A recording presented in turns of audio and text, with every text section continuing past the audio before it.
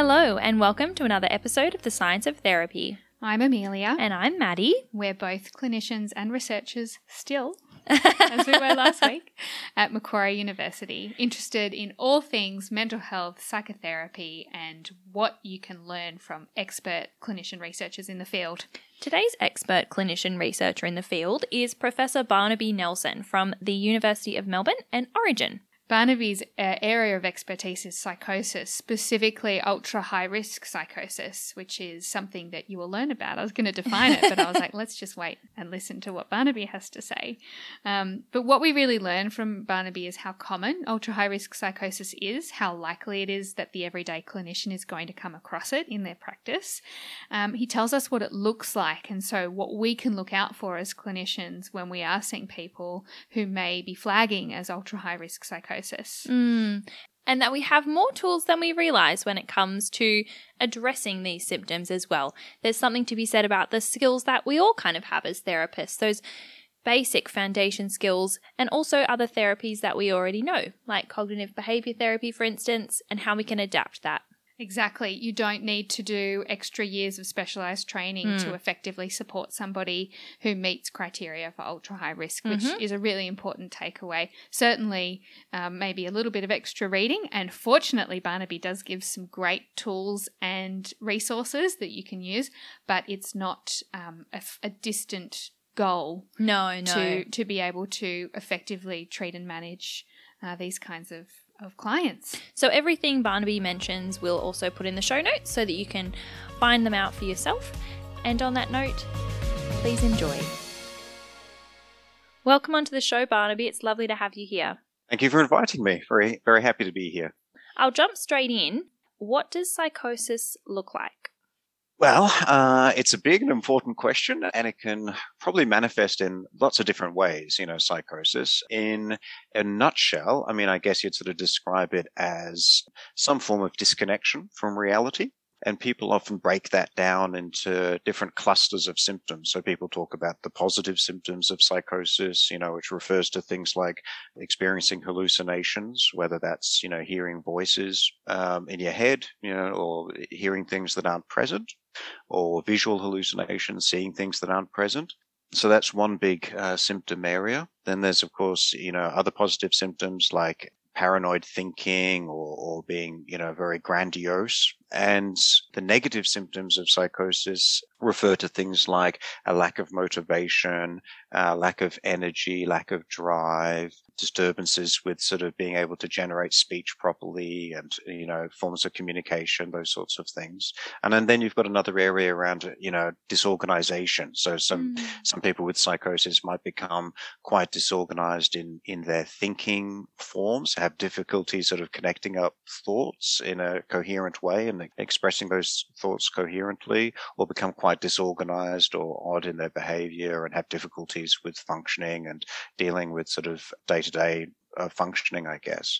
So that's sort of what psychosis looks like in a nutshell. But of course, there are, multiple stages, of psychosis. So if somebody develops psychosis, there can be sort of like a pre-onset, stage, or what's sometimes referred to as the prodromal phase of psychosis. So you wouldn't actually diagnose somebody at that point, but somebody might start experiencing some sort of low-grade, unusual experiences, perhaps become increasingly suspicious, some perceptual disturbances, those sorts of things.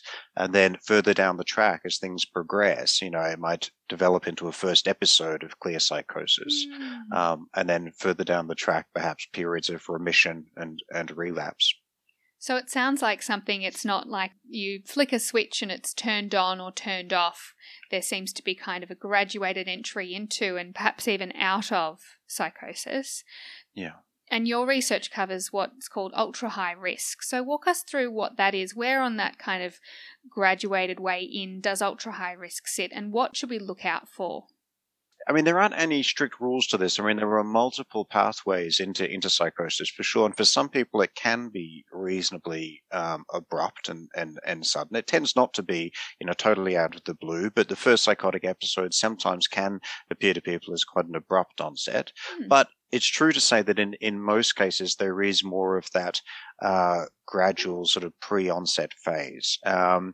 And traditionally that was approached in, I guess, a retrospective type way. So people had developed psychosis and then they would, retrospectively report what sort of experiences they had prior to the onset of psychosis. And generally it would be things like non-specific mental health complaints quite early on. So feelings of anxiety, feelings of depression, feelings of difficulty coping. And then closer to the onset of psychosis, a period of what are termed subthreshold psychotic symptoms or attenuated psychotic symptoms would appear, and also problems with functioning as well, and some negative symptoms of psychosis as well. And then there would be an onset of first episode of psychosis. So what the ultra-high risk approach tries to do is tries to identify people in a prospective way. So people who are at high risk of going on to develop a first episode of psychosis, but, we don't know whether they will, in fact, develop a first episode of psychosis or not. So it's like a probabilistic type thing. It's possible that the person might go on, but they may well not. So the way this ultra-high risk approach, sometimes it's referred to as the at-risk mental state approach, or ARMS approach is another way of referring to it. But in terms of getting into the details a little, the approach sort of takes the highest age range for psychosis risk into account. So it's generally people aged between sort of 15 to 30 years, or sometimes the criteria use 25 years. But that's sort of, adolescence, young adulthood, period of life, is the target population. And it's people who are generally seeking help at clinical services. So they're recognizing that, something is going on. They've been, or their GP has, or their family or friends have referred them to clinical services. And the main group coming in, meeting those criteria, is what we call the attenuated psychotic symptoms group. So as I said before, it's things like emerging positive psychotic symptoms, but not to the point where you'd call it a clear diagnosable psychosis. So it would be things like becoming a little bit more paranoid or suspicious in one's thinking, or sort of having difficulty forming, coherent thoughts, having a bit of sort of some loose associations between thoughts, becoming a little bit tangential, in one's thinking and speech. Or, and a very common symptom is perceptual disturbances. So not quite as clear as hearing voices in one's head, generally not as clearly defined as that, but it might be more subtle things like maybe the sort of inner voice in your head, inner speech when we're thinking to ourselves might become particularly prominent, and loud in one's own head, but you're still identified as your own thoughts. It's not like an external thing coming into your head. So that would be an example. Or other things like unusual feelings on the skin, sort of tactile sensations, stuff like that. Some perceptual anomalies are happening. That's one group of people coming in.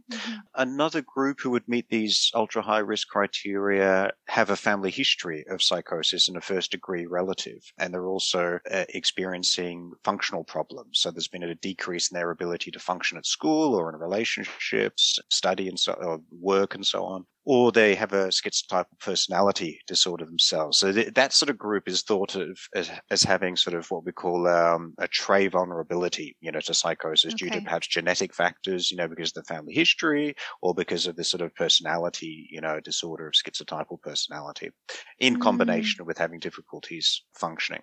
And then the third and final group that is sort of referred to as the ultra high risk cohort, what we call the BLIPS group, and what that stands for is so it stands for brief, limited, intermittent psychotic symptoms. So this is, basically people who have experienced full threshold, clear psychotic symptoms, but for a very brief period of time. Hence the sort of BLIP acronym. It's a little blip of psychotic works symptoms. quite well. Yeah. Sort of it's an easy acronym to remember. Yeah. And these are people who might have had clear periods of paranoia or voices, for example, but those symptoms have resolved of their own accord without any treatment. And they've been there perhaps for less than a week, and the person might have had multiple episodes like that, but very short little episodes. And I guess the thinking is, okay, the person's already experienced some psychotic symptoms. There's perhaps an increased likelihood that over time the person will go on and develop a more sustained psychotic episode. So they might be at risk, for those reasons. So that's the at-risk mental state approach in a nutshell, or the ultra-high risk approach. In other places around the world, sometimes it's referred to as the clinical high risk, or the CHR approach. It's basically referring to the same the same group of young people.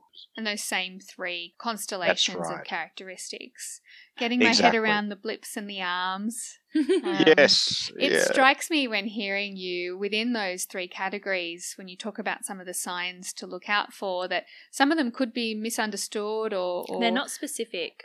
Yeah, or kind of mistaken for other disorders. So, for example, feeling paranoid might be mistaken for having trust issues within a formulation of someone who maybe hasn't necessarily been able to form trusting relationships. There was another one as well you said that made me think about something I have to try and remember. The depression one? Yeah, withdrawal, like functional decline as well. You know, that's obviously something that we'd see across a lot of disorders. How often do you guess it's missed, and is it commonly mistaken for another kind of disorder? Well, that's a really important point, and can't agree more, with the idea that certainly, it overlaps with other sort of syndromes and disorders for sure. There's, it's not its own sort of distinct syndrome or category, if you like. There's definitely overlap going on. And I guess the approach that we've tended to take in this area is to be, sort of agnostic, with regards to what's going on, diagnostically or etiologically, with this person. So we're simply sort of describing those symptoms. So having a very phenomenological approach. These are the sort of symptoms going on. Perhaps they're part of, another disorder or another problem if we sort of formulate clinically what's, how we understand those symptoms.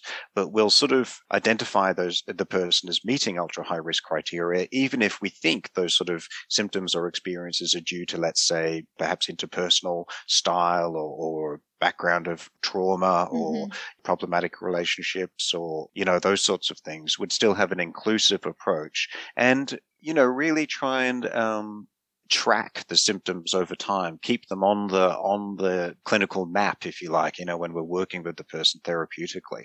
So it may well be that we formulate those symptoms as being due to a whole range of other things, such as, as you described, trauma or interpersonal type things, and incorporate that into the treatment approach and see if the symptoms resolve, over time. They may well, but they may well not, and it may well be that, we're seeing the early signs of a psychotic disorder emerging, but it's very hard to predict. I mean, there's no reliable way of sort of doing that yet. So I think it's worth sort of being very inclusive in the approach, for the time being.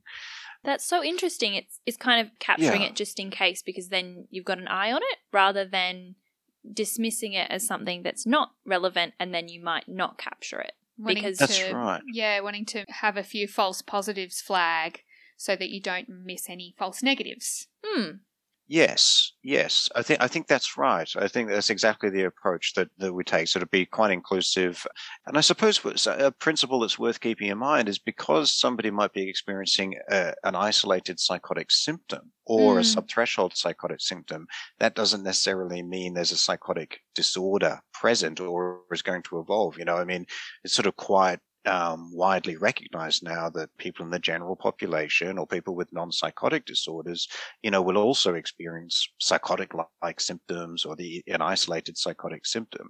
But it doesn't necessarily mean a psychotic disorder is evolving. So, just recognizing something when it's present and trying one's best to sort of stay reasonably open-minded to which direction it might go in and have a sort of a working clinical formulation that perhaps might incorporate, that psychotic symptom and be open to changing that formulation over time, I think is what we've learned is the way to go. Because a trap we can fall into clinically, I think, is to be too, it's not necessarily dismissive, but being too sort of overly explanatory, overly confident of our explanation of why something that appears like a psychotic symptom might be present due to sort of, psychosocial issues or developmental background or those sorts of things. Whereas it's very hard to know if that's the case or not. We love to put a reason on everything. Like, this is why this has happened. This is why this has happened.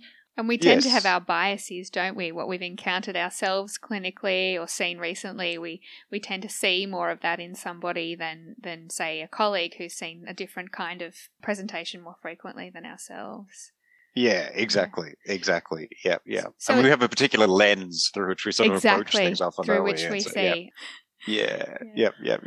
So one thing I'm really interested to know, and it may be a limitation of our current knowledge, but if you were to say identify a cohort of people who meet the criteria for ultra high risk according to any of those criteria you have said. Mm-hmm. What's your estimation of the proportion of those people who will then go on to experience psychosis itself? It seems to be at about the 20% mark, thereabouts at the moment. Sort of, meta-analytic evidence sort of indicates it's around that area. And that's despite receiving some form of treatment, so that's not like a natural course of disorder, if you like. That's people who have, received psychotherapies or medications, even combinations of medications. And it seems as though about 2 in 10, will go on and develop a psychotic episode in the following year or so. And then it might increase slightly, so 20-25% over the coming 2 to 3 years. And what about the natural course? So I guess that answering the natural course question helps us to figure out, is intervention preventing some of those people going from ultra high risk to psychosis? Well, that's sort of like the $1 million question at the moment in the field, is because, I mean, in a sense, the field has been very successful because a lot of services have now been set up to provide treatment, for young people meeting these criteria, which is absolutely fantastic because, we have to keep in mind that people meeting these criteria will generally, like 80% actually, have a comorbid, disorders going on. So what I mean by that is that will come in with, diagnosable, DSM, diagnosis of depression, anxiety, personality disorders and substance use disorders and so on, which will need treatment in their own right, So, and sometimes the UHR related symptoms are, a main cause of distress and wanting to be focused on by the client. And sometimes it's those other disorders that will be the main source of distress, or a combination of the two. What I'm saying is that a lot of people are now receiving UHR, people are receiving treatment. But that means it's quite difficult to establish a natural course of disorder because everyone's, receiving a form of treatment. We don't take a step back, do we? We don't include a no treatment control group in this situation. That's right. And then you've got, of course, ethical, problems with doing that sort of thing now that there is good evidence there. So we recently published a sort of a review paper in schizophrenia research, I think, which found that specific intervention approaches, things like psychotherapies like cognitive behavior therapy, family interventions, and also the whole range of different types of medication type intervention trials that have been conducted, and nutritional supplements like omega-3s and antipsychotics and those sorts of things. If you combine them all together, they are useful in reducing that transition rate. We talked about before the onset of full threshold psychosis, and also reducing attenuated psychotic symptoms. So how severe those attenuated psychotic symptoms are compared to, I guess, the comparison group, which is generally like, needs-based intervention or supportive therapy, which is still, a form of treatment for sure, but it's more of a, I guess, a lighter touch, a lower grade, form of treatment, That's encouraging. So yeah, exactly. I mean, that indicates that we can, make a difference for sure. And what comes through quite clearly in the studies is earlier in the course of the symptoms, the person receives treatment, the better the outcome over longer term. Even when you follow people up, over 10 years or so, there are better clinical outcomes if they've been provided with treatment earlier in the course of their symptoms. So that's pretty clear in the data so far. Yeah, that really highlights the importance of intervening as early as possible. Yeah. I'm wondering, you mentioned quite a lot of treatment approaches. Out of all of them and the ones that you reviewed, was there one that stood out to be the most effective, or the one that, you would recommend for people in terms of early intervention? At this stage, it does appear to be the psychotherapies. They've definitely got more evidence, behind them than other approaches that have been trialed, medication-based approaches. Sorry, things great like for us psychologists.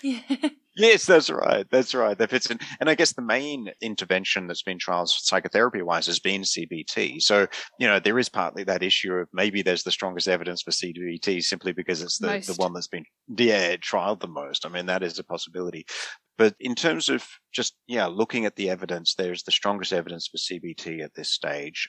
And you've also got considerations of cost-benefit ratio, those sorts of things. So there was, some indication in some studies that antipsychotic medications might be useful in the UHR phase, not to a sort of statistically significant degree, but it might have been sort of limited by small samples and that sort of thing. But then you've got the downside of side effects, associated with those, weight gain, metabolic problems, the sort of standard side effects of antipsychotics. So, you've got to balance those things out. And it seems as though we're getting, the best clinical outcomes are coming from psychotherapy such as CBT at the moment. So that's the thing to try for sure. We're looking at the moment in Origin is what we're calling a SMART trial, which is basically rather than just comparing one intervention to another, you sort of basically do a sequence of interventions. So you sort of see step one, whether the person responds to a lower grade intervention like general supportive counseling, supportive therapy. And then if the person doesn't respond, like the symptoms are still pretty much present, you up the ante and you graduate to a more perhaps intensive form of therapy. In our case, it was CBT.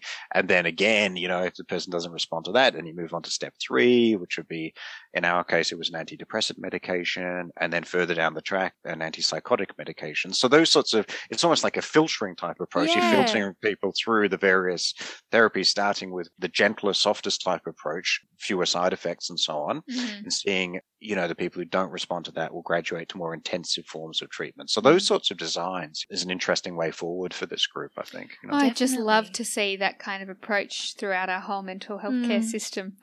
I think we're working toward it. Yes. Yeah, it does make sense. Yeah. And then, of course, you've got digital therapies that come into the mix there as well. What can be achieved online and remotely. Exactly. Are there any digital therapies for psychosis out of interest?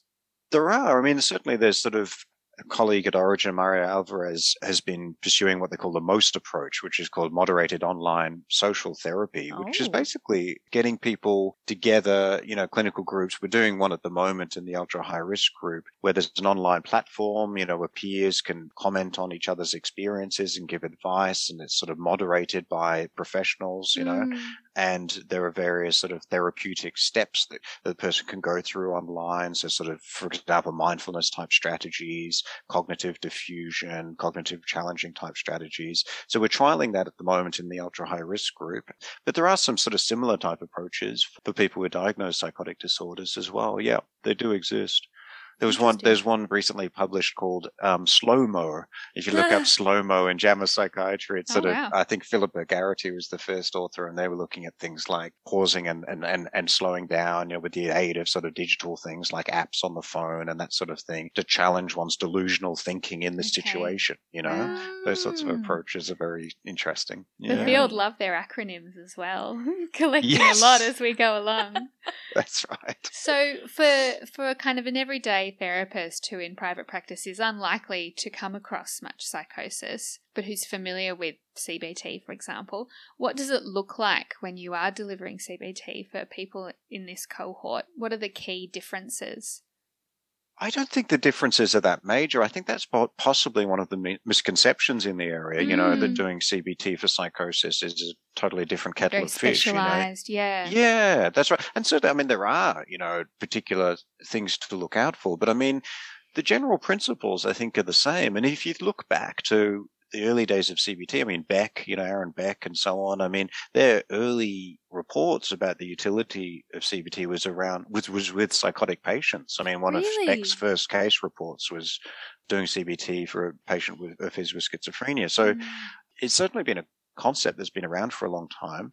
Certainly mapping out, having a good description of the type of symptoms going on, developing a formulation, cognitively informed formulation is the same sort of approach you'd take with CBT for psychosis, both in terms of, I guess, more general underlying beliefs that might be, contributing to the symptoms. Examples might be that the world is trying to persecute me, or I'm being persecuted in various ways, or that I might be a particularly important or significant person, for example, as another way, underlying belief that might be targeted. And of course, there are scales and instruments that exist in the field to help assess these sorts of things, in the same way that there might be for schema therapy and those sorts of things, different questionnaires that people can complete, or of course it can be assessed in the course of sessions. And then more detailed, sort of finer grained ways of understanding symptoms, like what triggers exist for symptoms, what context do they tend to occur in.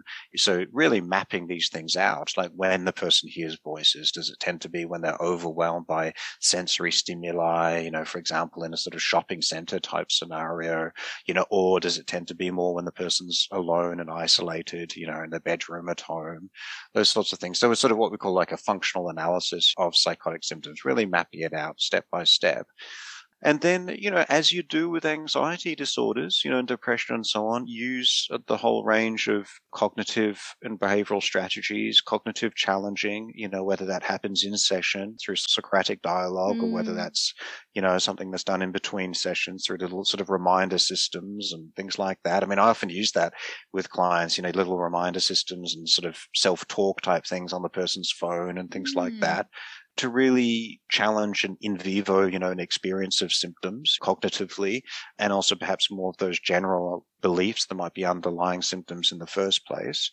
And also the use of behavioral strategies. So, I mean, things like exposure hierarchies that you'd use, of course, classically with anxiety disorders are also very useful with psychotic symptoms. So step by step being exposed to situations that tend to trigger psychotic symptoms such as voices, going through those step by step. That's, something that's used a lot in the psychosis area. Structuring behavioral experiments and tasks that way, behavioral experiments that might challenge or test out a particularly negative expectation, an outcome that the person expects will occur if they do X, Y, and Z, to actually actively test that out with the person is something that we, often do a lot as well. Yeah, so I mean, there's nothing terribly different, I don't think, about CBT for psychosis compared to the other approaches. It's just all the same tools. Yeah, it sounds like the bones of CBT are the same, regardless of whether it's for depression or anxiety or for psychotic symptoms. What I find really interesting is that some CBT treatments lean more heavily into the behavioral side of things, like for specific phobias, for instance, exposure is a really big part of it, regardless of necessarily the cognition that underlies the exposure. Whereas for psychosis, I imagine there would be more value for clinicians in focusing in, what is that person's interpretation of what that psychotic symptom means. I am thinking about OCD, where it's not necessarily the intrusion, but it's the person's response to the intrusion that is a maintaining factor of OCD. Does a similar thing happen for psychosis?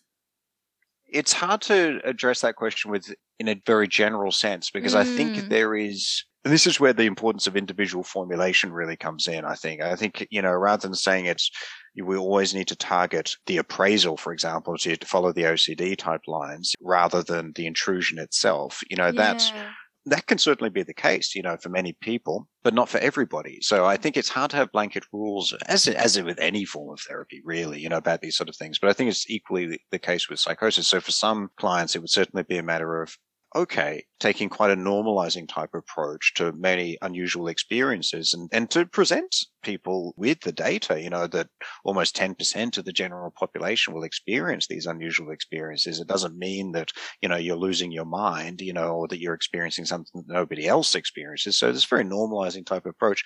Perhaps the problem comes in with how you're responding to that. Yes. Perhaps it's making you particularly concerned about your mental health, or particularly anxious, or maybe it's making you avoid various situations or cognitions, if you like, and developing ways of changing around that appraisal. That is certainly something we'd do a lot with psychotic symptoms.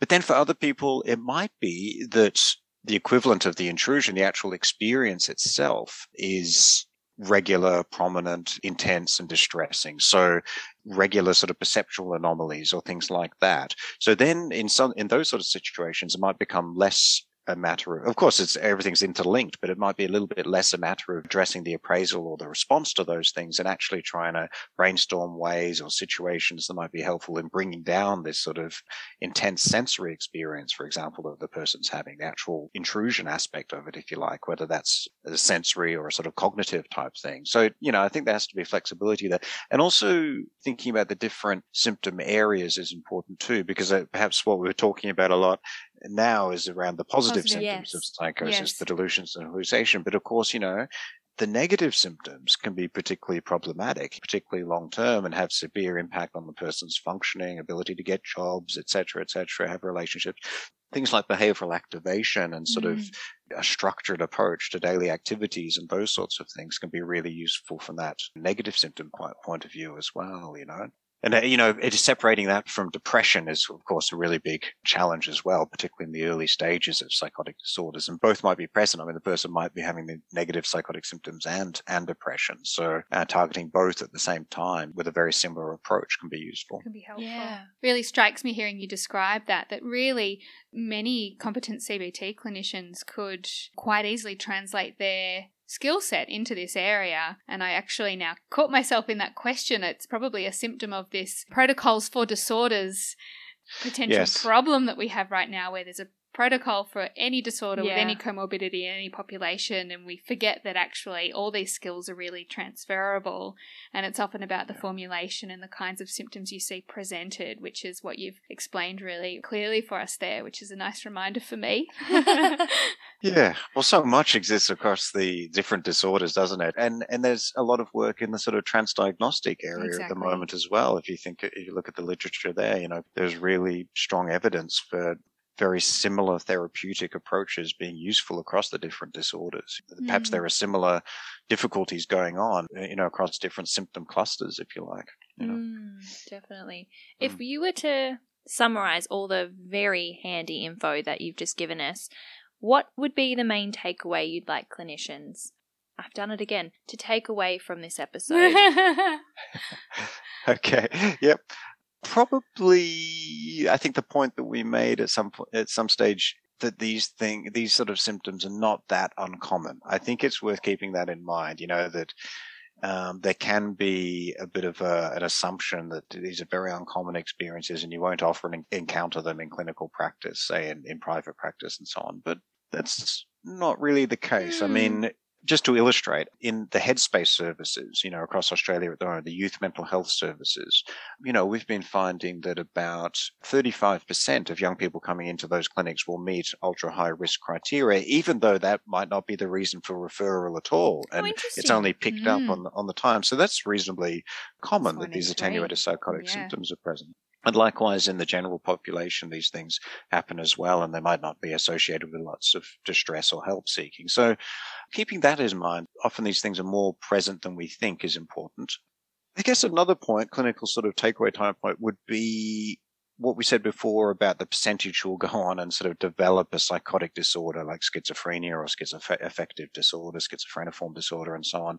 It's perhaps not that high if we think about that 20 to 25% rate I was talking about, but it seems to be that these attenuated psychotic symptoms are a marker or a predictor of poor outcome transdiagnostically defined. So even if the person doesn't go on and develop a psychotic disorder, they're a sort of quite a strong predictor of not doing that well with a whole range of clinical indices, whether it be anxiety levels, depression, eating disorders, substance use, a whole range of things. So, we might think, I don't really think the person's at risk of psychosis, but still it might be useful to assess and keep these attenuated psychotic symptoms on the radar, because they might predict poor treatment response and sort of risk of a whole range of things further down the track. So I think it's worth having that broader view in mind.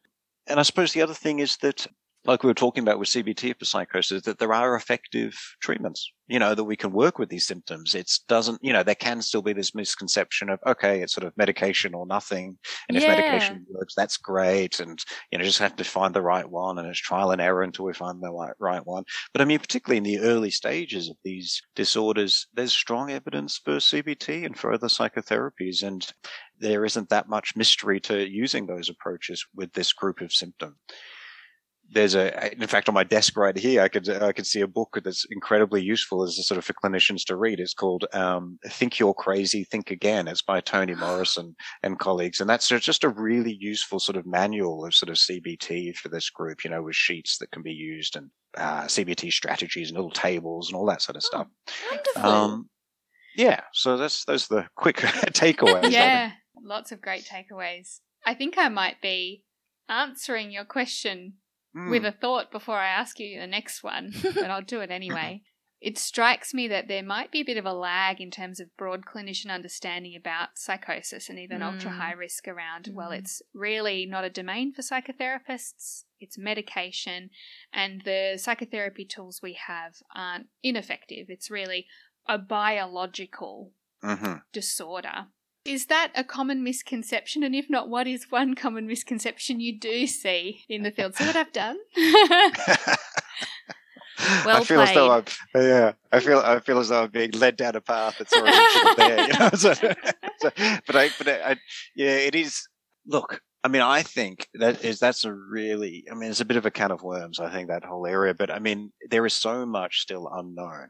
I think we have to be very clear, and I'm very transparent with clients in the clinical situation, you know, about this sort of stuff. We still don't know the cause of psychosis. We still don't know the contribution of biological and psychosocial factors. I mean, we know certain things. We know certain risk factors are present. There are socio-environmental type risk factors, certainly trauma, certainly deprivation, you know, minority status, a sense of social exclusion, you know, these things, substance use, of course, can contribute. But the interaction, the complex interaction between those things and biological and genetic factors is still sort of very much being teased apart and understood. So I think until it's a lot clearer, I mean, we just have to work with what we know, which is that both biological and psychosocial and social factors are contributing to these things over time. And certainly let's not think of it as simply one or the other. You know, I think it's pretty clear now that the view that this is purely a very brain-based biological type disorder and we just need to think in terms of medications is wrong. I think that's pretty clear.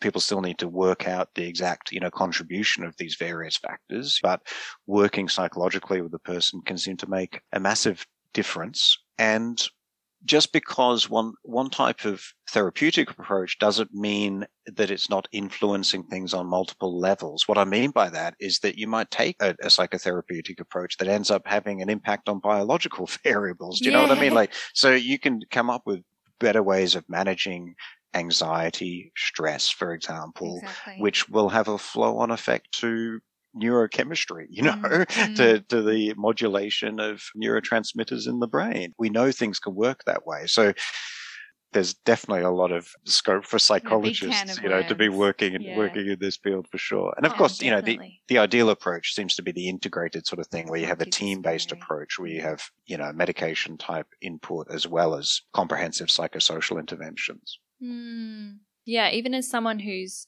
worked with people experiencing psychotic symptoms in the past, in that team and more generally, there's still this idea that medication is king. And it just sounds like that's not the case. Maybe, you know, 10, 20 years down the track for someone who's experiencing psychotic symptoms, but definitely not for this group where early intervention can have a big impact and change the trajectory of what their life might look like.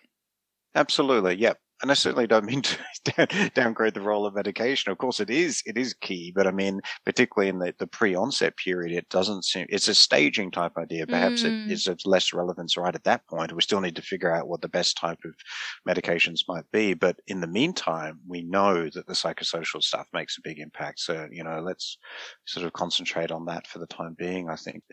And I think perhaps the stigma one, I'll just mention that very quickly, you know, that can be a bit of a misconception. Particularly the sort of self-stigma type stuff, that it'll be very stigmatizing to the young person, you know, for them to talk about these sorts of symptoms or to be asked about them, you know. I think that's rarely the case. I mean, more often we get the feedback, you know, from people that there was a relief to talk about these things and to be asked about these experiences, particularly when it's balanced with the message that, you know, we don't necessarily mean you have a poor prognosis or that nothing can be done. You know, it's just we're trying to understand what's going on for you.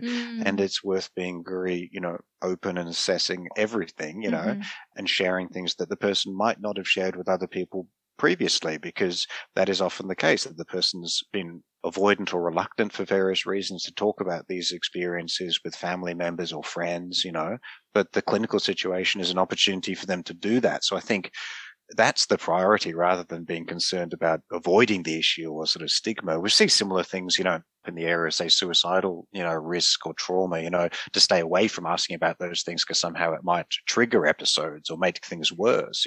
I think that's rarely the case, and there's good evidence to support that. And it's the same sort of principle in psychosis. Better to sort of understand these things than to sort of sweep it under the carpet. That ties in really nicely with your idea that it's important clinicians understand how common and normal these things are. So hopefully there's a nice interaction of people who maybe do want to feel the relief and share that information with someone, that the clinician on the receiving end answers that with curiosity and interest and a sense that this is really something that we do see quite commonly. It's not the end of the world, and it doesn't mean that you're a particularly marginalised person who's going to go crazy. Yeah. And to wrap up, this is my favourite question. What is one research question you would like to see answered? Oh, okay. Although it's difficult to limit it to one because that's what I'm spending a lot of my time on. I know, right? Neurofeedback actually is something that's really sparked my interest recently. So that's that idea of actually being able to show somebody what's going on. I mean, this gets at our sort of brain versus mind sort of discussion earlier, but to show what's going on a neural level in real time to the person, and then being able to control that in some way to sort of reduce perhaps activity in certain neural circuits in the brain or areas of the brain. And there have been some studies already indicating that that's possible to do. So we're exploring that at the moment in combination with things like virtual reality and working with your therapist at the same time. So these are quite sort of new integrated approach that combines, what's happening in the CBT area with sort of technology, virtual reality with brain-based approaches like neurofeedback. So I think there's a lot of potential there to link these things together. So can we be a bit creative and draw on the research in the area to help come up with new treatments that might be very engaging and that might ideally be more effective than the existing treatment? I think other things is mechanisms, like we were saying before, we still don't understand how these symptoms develop and across the different levels. How do some of the biological or the neural type variables that have been identified, how do those things translate into symptoms over time? Actually linking those things up from a mechanism point of view is still very unclear, answering that sort of stuff is a challenge. Such an understatement. That's right. Lots of There's a lot spaces to be to done watch. there. Yeah. That's right. And the final thing I'd probably say is the subtypes. I think there are probably lots more different types of psychosis, and sort of understanding those distinctions more is a big thing for the field to get its teeth stuck into as well. Yeah. My goodness, there's so much to do. This say, is why I love this question, because there's always more than one question that people come back with. I know. I'm like, you have a laundry list of things to get through. That's right. Yeah. Well, we better waste no more of your time so you can go off and answer all of these interesting questions or try and get the resources to do so. It's been so interesting and fascinating to hear from you in terms of your wisdom clinically and in the research. I think that there's a lot of takeaways and a lot of new things people will learn listening to this episode. So thanks so much for coming on, Barnaby. No worries at all. Thank you for all the so questions and the interest. And it's been fun, and always happy to do it again at some stage if I'd like to. So, yeah. Please. Thank you. No worries. Thanks for listening to another episode of The Science of Therapy. We hope you found it interesting and useful and, had a few little tidbits or fun facts you can use. It was jam-packed. I know, right? A lot of science and a lot of therapy for one episode. If you're still listening, congratulations. If you'd like to learn more, head over to the website, scienceoftherapy.com.